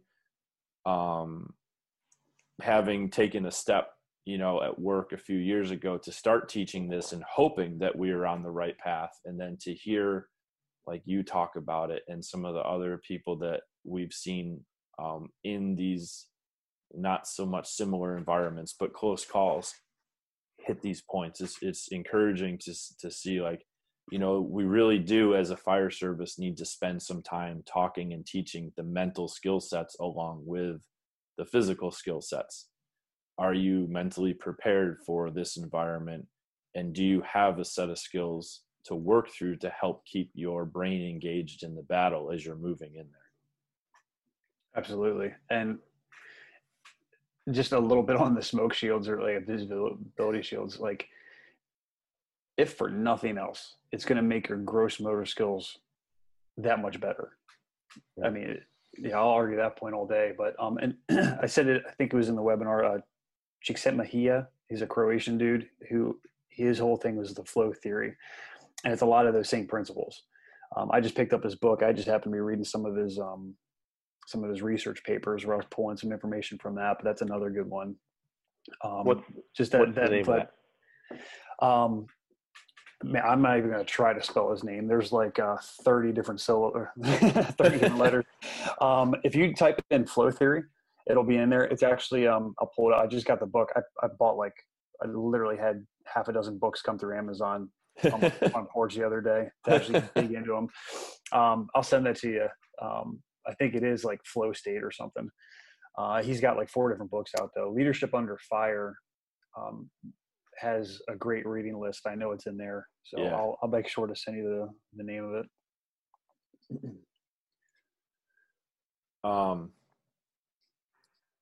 You know, jumping back into some of the little things you said earlier that with the cutters, you're a fan of the O cutters for life at this point. And I can only assume that because you had a success with them on this call, that reinforced the product to you.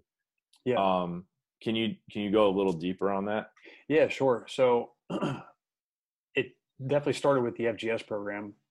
They recommended it as well as some others, but it started a little bit before that. And even before that, I had lineman's pliers. I was like, well, let me get wire cutters and like some type of wrench for shutting off gas stuff. Like, I'll have a 2-in-1 tool. That'll be cool. Yeah.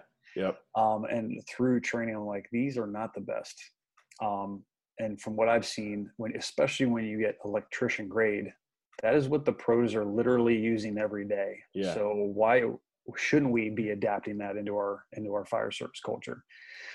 So I'll spend the $50 on a good pair of like Klein cutters or whatever. Oh, yeah. So definitely started there. I like the O cutters because of the overlapping that the blades have. So it's just like our hydraulic tools, the O cutters. You have the shearing forces where they're overlapping each other. So you have greater torque that can be applied. And you can also pull them into that concave portion, much like O cutters for your extrication tools. They're overlapping each other, so you get better shearing. And you have all the torque in the bottom of that like fulcrum point. So you just have a ton more torque with your hands. Whereas if somebody is using like lineman's pliers or dikes or simple wire cutters like strippers, these are dead ending. These blades are dead ending on each other. So you have less torque. I've seen wires actually get pushed out because the blades are meeting each other. Now you're creating a V where it's going to slide out of it, compared to the shearing strength where they're overlapping each other. Let's see what else. There's a couple other things. Oh, and some of the ones, some of the fire service branded ones, and I'm not trying to speak ill of anybody's company, but you have the ones that have like the spanner wrenches on them. So it's that O style cutter that I like.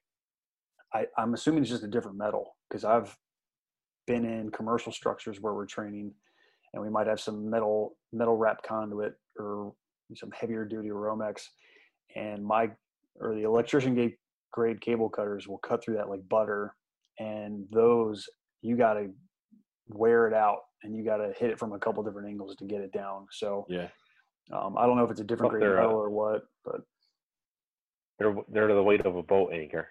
yeah, they've got some it drives me nuts. It's you know, a few things on that point. You know, we try and build these all-in-one tools in the fire service, and they typically are all and nothing. At the end of the day, they weigh like a boat anchor, you know, and then you know, the metal being used, especially in cutters, you know, we talked a lot just now about the software, but the hardware is important. And if you're going to carry a tool, you know, is it the best in that piece? You know, I know that people have their back and forth, and I know that they can argue against the O cutters as well. And I've heard some of those arguments. I'm with you. I carry O cutters right now. They're Klein O cutters, you know, like you said, the professionals use them. They're electrician grade, and they do cost a little more, but they last a lot longer. And they will. I've seen O cutters, good and bad, to the survival program and the RIT program. You know, one thing that they teach and that we picked up and push, and I push whenever I do a class on this, is like, if you're not letting the students cut the wire, then we're wrong. And people are like, well, it takes too much time, it's too expensive. But those are the sacrifices that as instructors we need to make, because I watch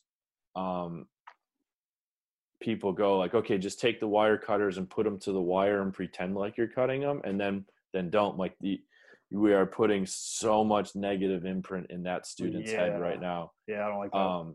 Or like when I went through recruit school, we weren't allowed to carry any tools until the very last day, when they would talk to you about some stuff to put in your pockets. But to that point, every time you went through entanglements, it was always a swim maneuver or whatever, you know, one or two techniques we were taught.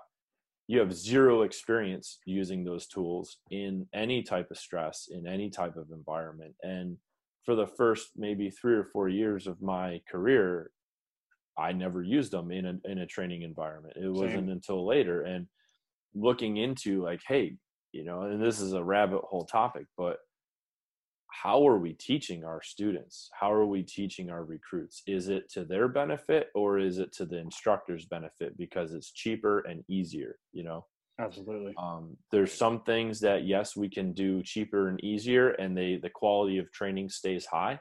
And there's some things that we need to invest our time and money into, and you know, it's harder, but it's definitely well worth it when you get the right output from the recruit or the student.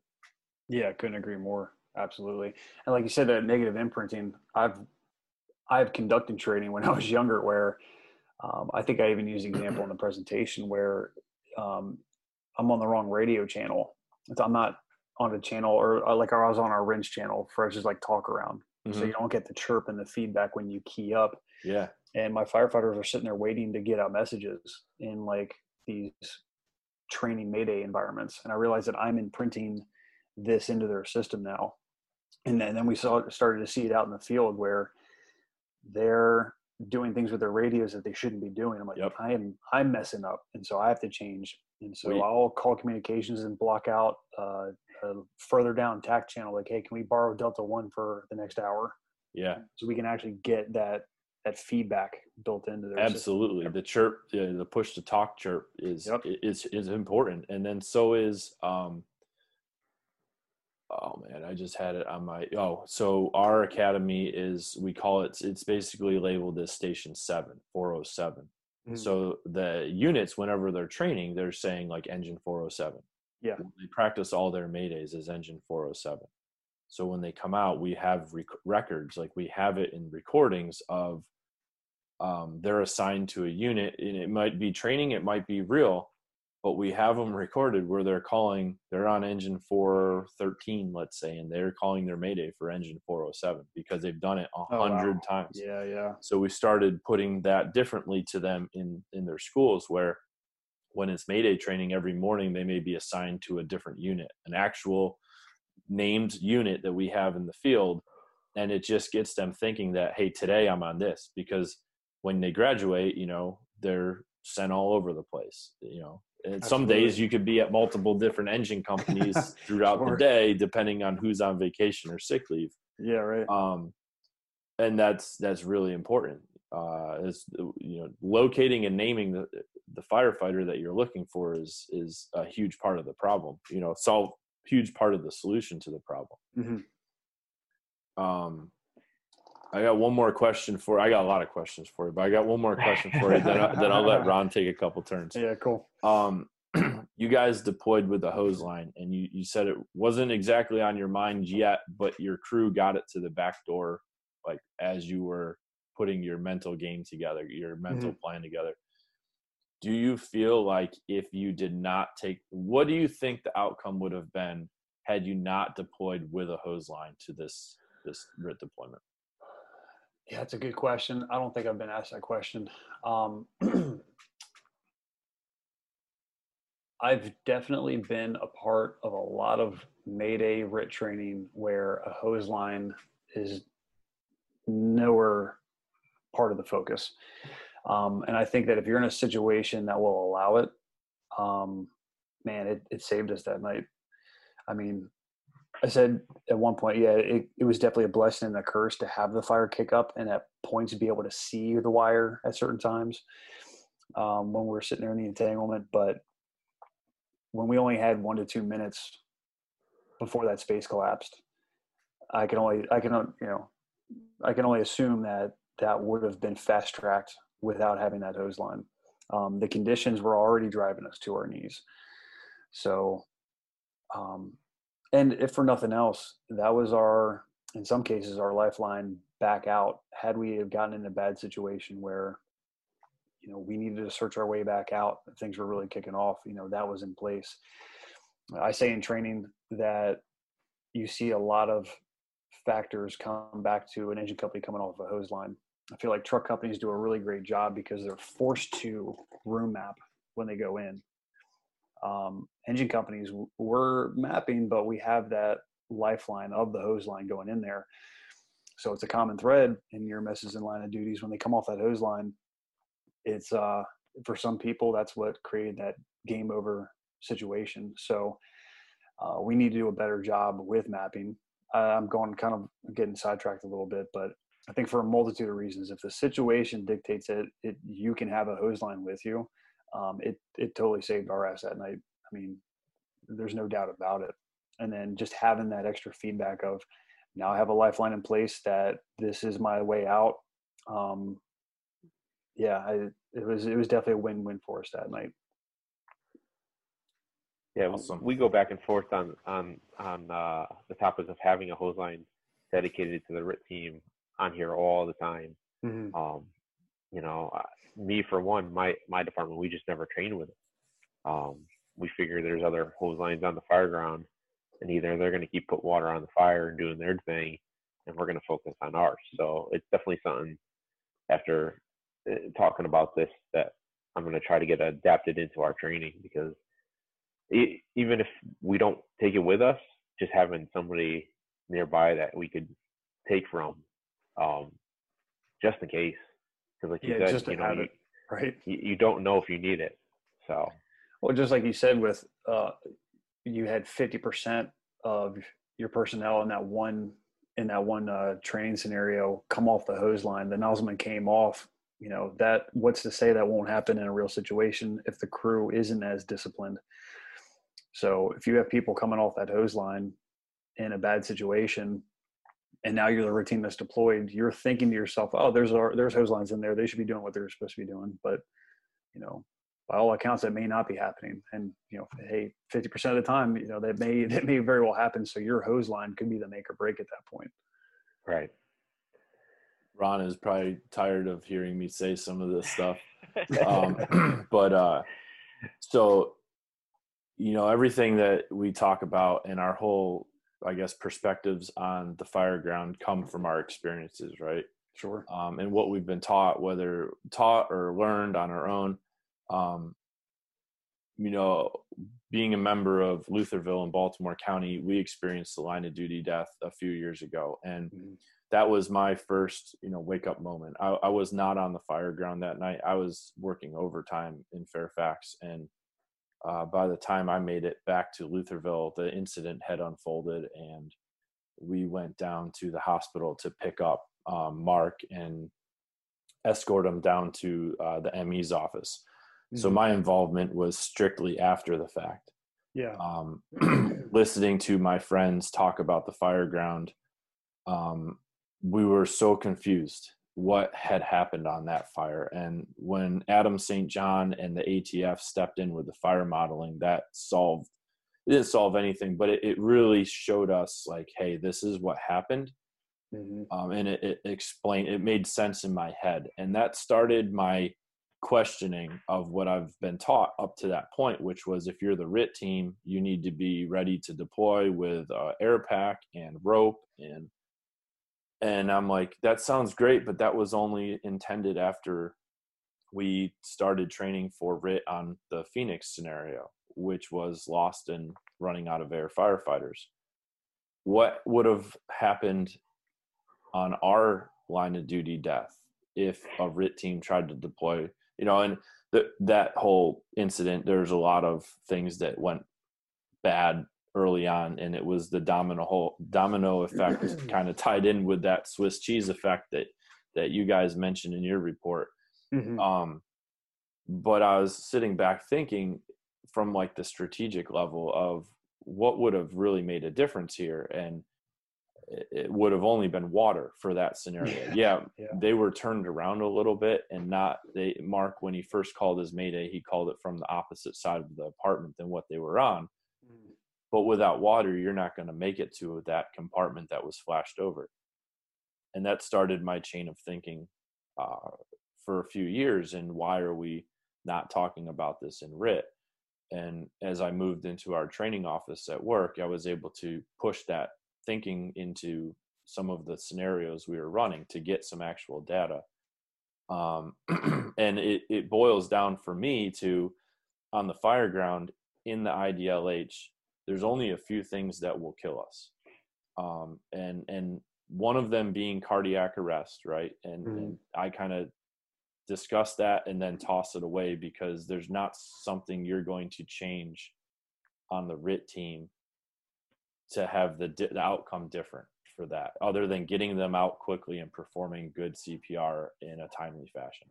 Sure. The other three are immediate trauma and then air and fire. Those are the two real big things. So coming back to RIT, meaning to, intervene on the fire ground and stop that bad thing from happening. It's not just rescue. Like, we're there to stop the bad shit from happening.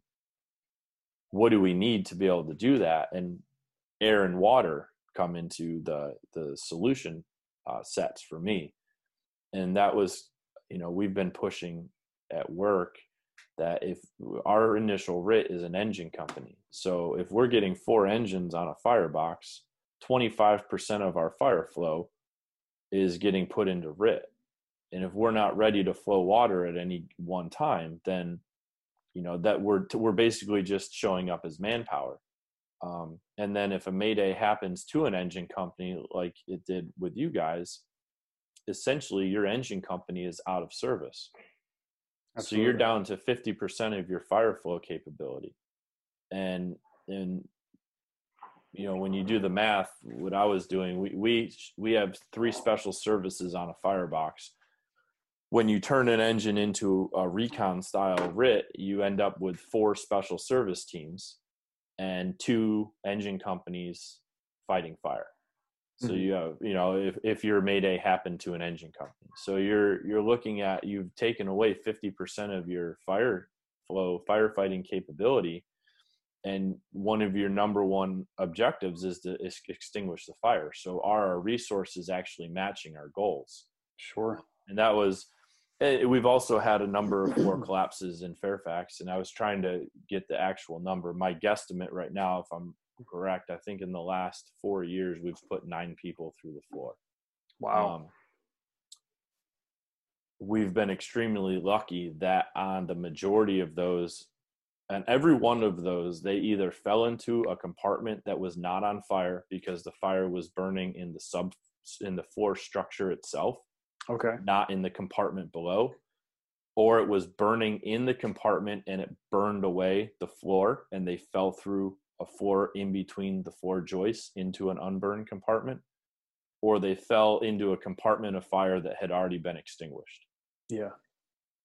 That's incredible. And that Right? is, one is just luck, and two is the other side of, we're trying very hard to push and teach that it's so important to find that lowest level of fire and begin your attack there. And it's hard because you have so little time when you show up on the fire ground to make your decisions and push in. There's so many things working against you. The people in the front yard screaming at you about their house and their family. The pressure that some people have because their other engine companies or other crews are so close to them that your first and second engines are essentially showing up at the same time to most of your fires. Yeah. All of that time pressure being put on you, you don't always have the time to fix or make up for that one missed calculated decision of making your attack somewhere. And then we also try and push like the flexibility we were talking about. Hey, if the first line went here and the third engine notices that there's fire here and it's below them, then get that line in place and start making your attack down there. Absolutely. I think we're at the point where we literally have to change culture. Like with what you said, where we have to start from the lowest point and work our way up. I know for Howard County, we have been doing pretty well, but there's always room for improvement. And we're actually going through the process now of revising all of our general orders, our operational, like fire ground general orders. Mm-hmm. And we'll see what comes with that. But it wasn't too long after this fire, we were covering one firehouse in more of a rural area, and we ran into another county, and it was a mix of career people that were volunteering and a mix of just volunteers. And not speaking ill of them, I didn't think they had the sets and reps, and they went right over top of a basement fire. And they were even kind of joking, like, "That was really spongy." And our crew went around back and said, "Hey, we called it out, like, you guys need to get off this main floor. You have fire underneath of you." And it was a small rancher. Like it would have taken 20 seconds to do a 360 in this joint. Yeah. And the homeowner was even on the scene saying, "Hey, I think it's in the basement." So you have all these cues, and sometimes we're our own worst enemy. Yeah. And I'll tell you straight up, I'm guilty. 10 years ago in the fire service, I would have been the guy, like, I got to get in the front door before anybody else. And we can call it, I'll say maturing, but air quotes, spending a little bit more time and realizing, let me take that extra 10 seconds to get a better 360. Yeah. Let me really pay attention. Let me put my hand on the lookout windows to see if there's any heat behind them. Let me use my camera. Get a little bit better picture, and we just have to change the culture. I couldn't agree more. And dude, it happened to me just a couple weeks ago. I had been off on leave, one for COVID. I caught it early on. And two, we had our second child was born. Our son was born in April. So I was off on FMLA. And the first day back, it's a decently busy day. We're 7 or 8 calls in, and we get a first due box at dinner time. And it's in a neighborhood that has a mix of old brick Cape Cods and ranchers, and some don't have basements and some do. Every indicator I had from the front, and so from side Delta, Alpha, and Bravo, every indicator I had was there's no basement, and I have a stockade fence around the entire back of the house that I can't find a gate to in a timely fashion. Yeah. So I made the decision that, hey, we know the fire's in the alpha quadrant. I've got no indicators from these 3 sides that there is a basement, or that there's anything burning below us. So we, I made my radio reports, and we push in side alpha, and it's a small bedroom fire. A lot of smoke. I think the fire vented itself out in the house, and then a window broke out, and that was when the neighbors called it. So it wasn't very well advanced in the house. A couple squirts of water, and it goes out. And from inside, I called command and asked them to verify that there was no basement. And afterwards, I got a little talking to about not getting to side Charlie. Yeah. And I had they were exactly that. They're my excuses to why I didn't get to the backside. I could have tried harder. I should have asked the second engine that was right behind us in the front to, hey, can you go take a peek at side Charlie? Because there was a basement, but it wasn't a full house basement. It was this weird, like, dugout root cellar that was in the back corner of the house. Now, there's nothing down there, but, that just shows me, and I account it to a number of things, and it was my error. First day back from a couple months off, you're rusty. You haven't been in the game. And it just goes to prove back to myself that, like, you need to stay in the game. You need to get back into practicing even those little things on an EMS call. What would you do if this was a house fire? Okay, gotta get out, take a lap. All those, just getting that mental skill set or rehearsal back. Grease that groove. Yeah. And I know. Josh, you hit on. Yeah, go ahead. You hit on changing culture. That's one of the things Jim and I talked about last night is, if you were to sit down and run a RIT class today, would there be anything you changed different compared to what a normal basic RIT class involves? Oh man, that's a heavy one.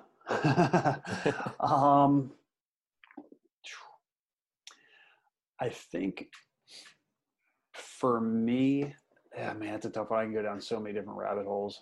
I think the first thing I would probably do to hopefully change culture would be to add that stress inoculation bit, where we get to the point to where we're stressing people out. And I don't want to say throw the kitchen sink at them, because there are always going to be the people. I hated it when you're moving through something, you're managing things well, and they're like, all right, now a plane crashes into the building and now 4 houses are on fire. Like, it's not realistic. But getting to the point to where, and then also the first thing that you do when you get on scene and they throw the worst thing imaginable at you. Realistic, but for the people who haven't built in those sets and reps, they just completely shut down. And I've seen it. Like, I've been on shift first, said, hey, we're going to get into the training. And the fear of being in the spotlight, where they've had an officer that would belittle them, breaks them down. So to start small, kind of what we discussed is that crawl, walk, run training. Be very dedicated to that. Let's build some success into your skill set. And we're going to start small. And all right, the second you get that right and that's commonplace, we're going to keep building off that, and we're going to stretch you out a little bit more. Now we're going to take your vision away.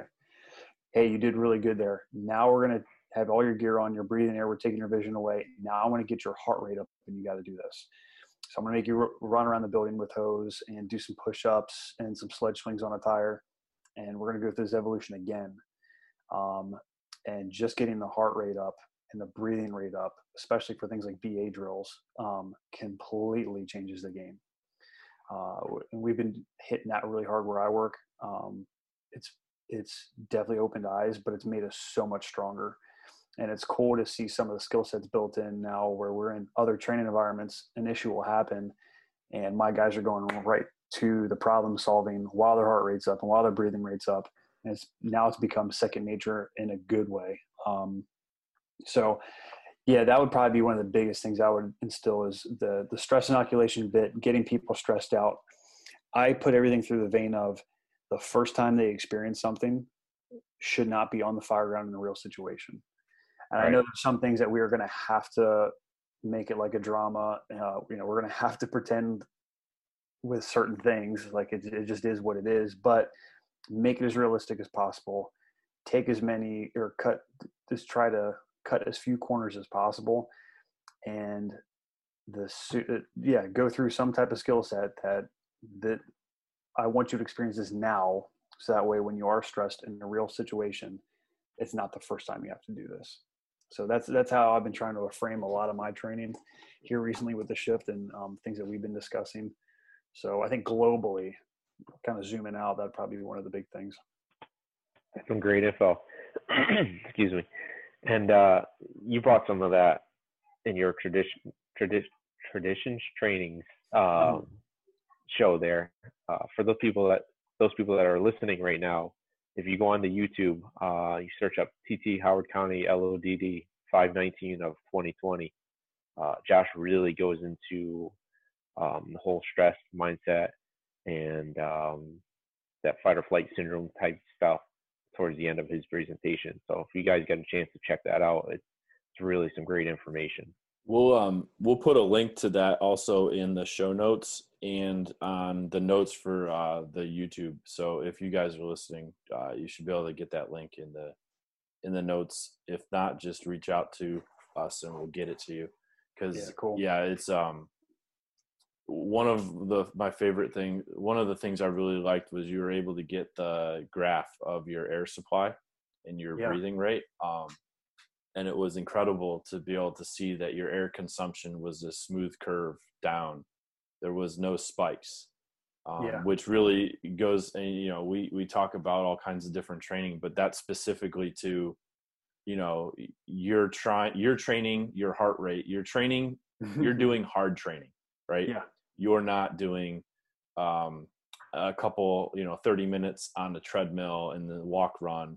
You're doing intense training that mimics the fire ground effort.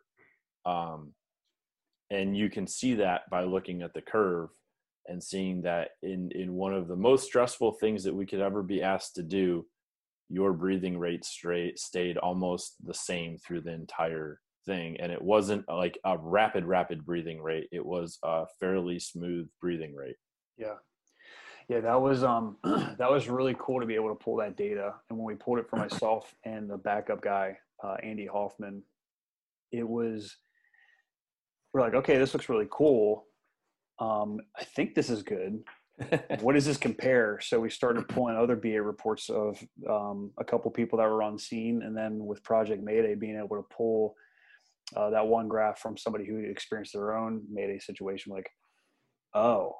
And talking to our own BA techs who have their hands on these things every day, they're like, what's more common? And it was the spikes and the dramatic decline in air consumption. That's the most common thing. What you saw out of Andy and I is not common. And I'm not here trying to talk ourselves up. I hope it motivates people now to actually have real data and to see that thing in real time under real situations and real scenarios. It's like, man, I gotta get my ass in the gym. Right. And I've been a CrossFit coach since 2011. I've been doing it since 2007. And if CrossFit's not your thing, that's fine. But doing the high intensity exercise, I could bore you to death all day with the amount of research out there that just talks about the efficacy. And that is going to be more reminiscent of a hard fire ground scenario. The marathon runners, like I've said in the presentation, like if you're working out, my hat's off to you. You're getting off the couch, you're doing something. But if you want to be successful in this profession, you got to take it that one step further. And not only is it going to potentially save your life, and not only are you going to feel better, you're going to work better, but it's the mental struggle of knowing what your outer limits are. So now you're mentally more adaptable to handle those situations, knowing how to deal with the heat stress and physical stress and the high heart rate. It's amazing to see some people come into the gym and the first time they might be incredibly deconditioned. And my hat's off to them for stepping foot and getting out of their comfort zone. But the second their heart rate gets up a little bit, kind of like in our job, they've never experienced that before. They think they're dying. Like people, and it's kind of funny to see. And I'm not trying to be a jerk, but you got to stress yourself out a little bit. You got to get your heart rate up. You have to know what that feels like. And then over time, obviously, we're becoming stronger. We're becoming faster. You want to be able to move large loads, long distances, and you need to be able to do it quickly. And that's kind of the essence of high intensity training and CrossFit. And by and large, is what we do in our jobs too. We only have a very finite amount of air, and we need to accomplish a lot of work really hard in that short amount of time frame. So, and we're in our gear, so our vision is limited, our mobility is limited because of our gear and the weight we have to carry. You know, if you've got good gear and you don't carry anything in your pockets, what, 30, 40, 50 pounds, if you're carrying a 3-section 28 and a pike pole and a Halligan bar and all your stuff, you're looking at, you know, over 100 pounds potentially. Yeah. So to manage over 100 pounds additional on your own frame, have to do that quickly. And then that's just the ticket to the game. Yeah. You know? And right. then once you get into that environment, superheated, no visibility, it messes with you. I'm trying to find the research now. One of the guys on the ISRB mentioned it. It's out of the military. If I can find it, I'll send it to you guys. But there's some research that suggested that when you are in a superheated environment like the one we were in, flashover conditions, you know, you got rooms off, whatever the case may be, the only thing that will delineate whether or not you're going to manage your breathing rate well is how physically fit you are. So people who are deconditioned or aren't used to stressing themselves out, getting their core temperature up through hard, rigorous training, their air consumption goes down quick. And also the ATP in your body gets burnt up rapidly. Mm-hmm. So if you've never trained for that, you're not only are you mentally going to go through that quicker, but physiologically you are burning through your energy stores and your breathing rate. So obviously your air supply. So I mean, there's a whole lot of good that can come out. Like I said, I can bore you for days on the research, but it's out there. We need to be more dedicated to our fitness. We're occupational athletes. We need to act like it. Maybe we should just have you back on that topic alone one night. Yeah, I think I can think of at least 3 or 4 more topics to talk about with you, Josh, and that's one of them. There's I don't think it's the same thing, but there's a study from I think it's just called Stress in the Fire Service out of Indiana. Mm-hmm. Hold on one second.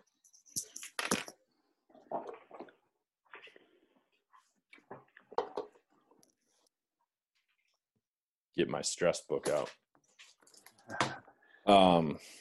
This sounds familiar. I might have this somewhere on my computer. Physiological stress associated with structural firefighting observed in professional firefighters out of the Indiana University Firefighter Health and Safety Research group.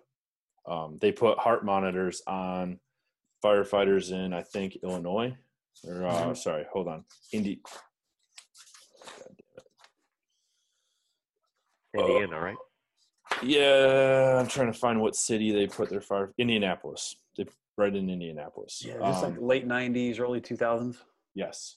Yep. Yeah. And they so many cool things and good things that came out of that in regards to just the heart rate on the way to different types of calls and hearing different words, and then the body's reaction in our environments, in our working environments, and what are the hardest working environments within our working environments. Mm-hmm. It's a wealth of knowledge. And the way you were talking about training a little while ago, have you read Training at the Speed of Life?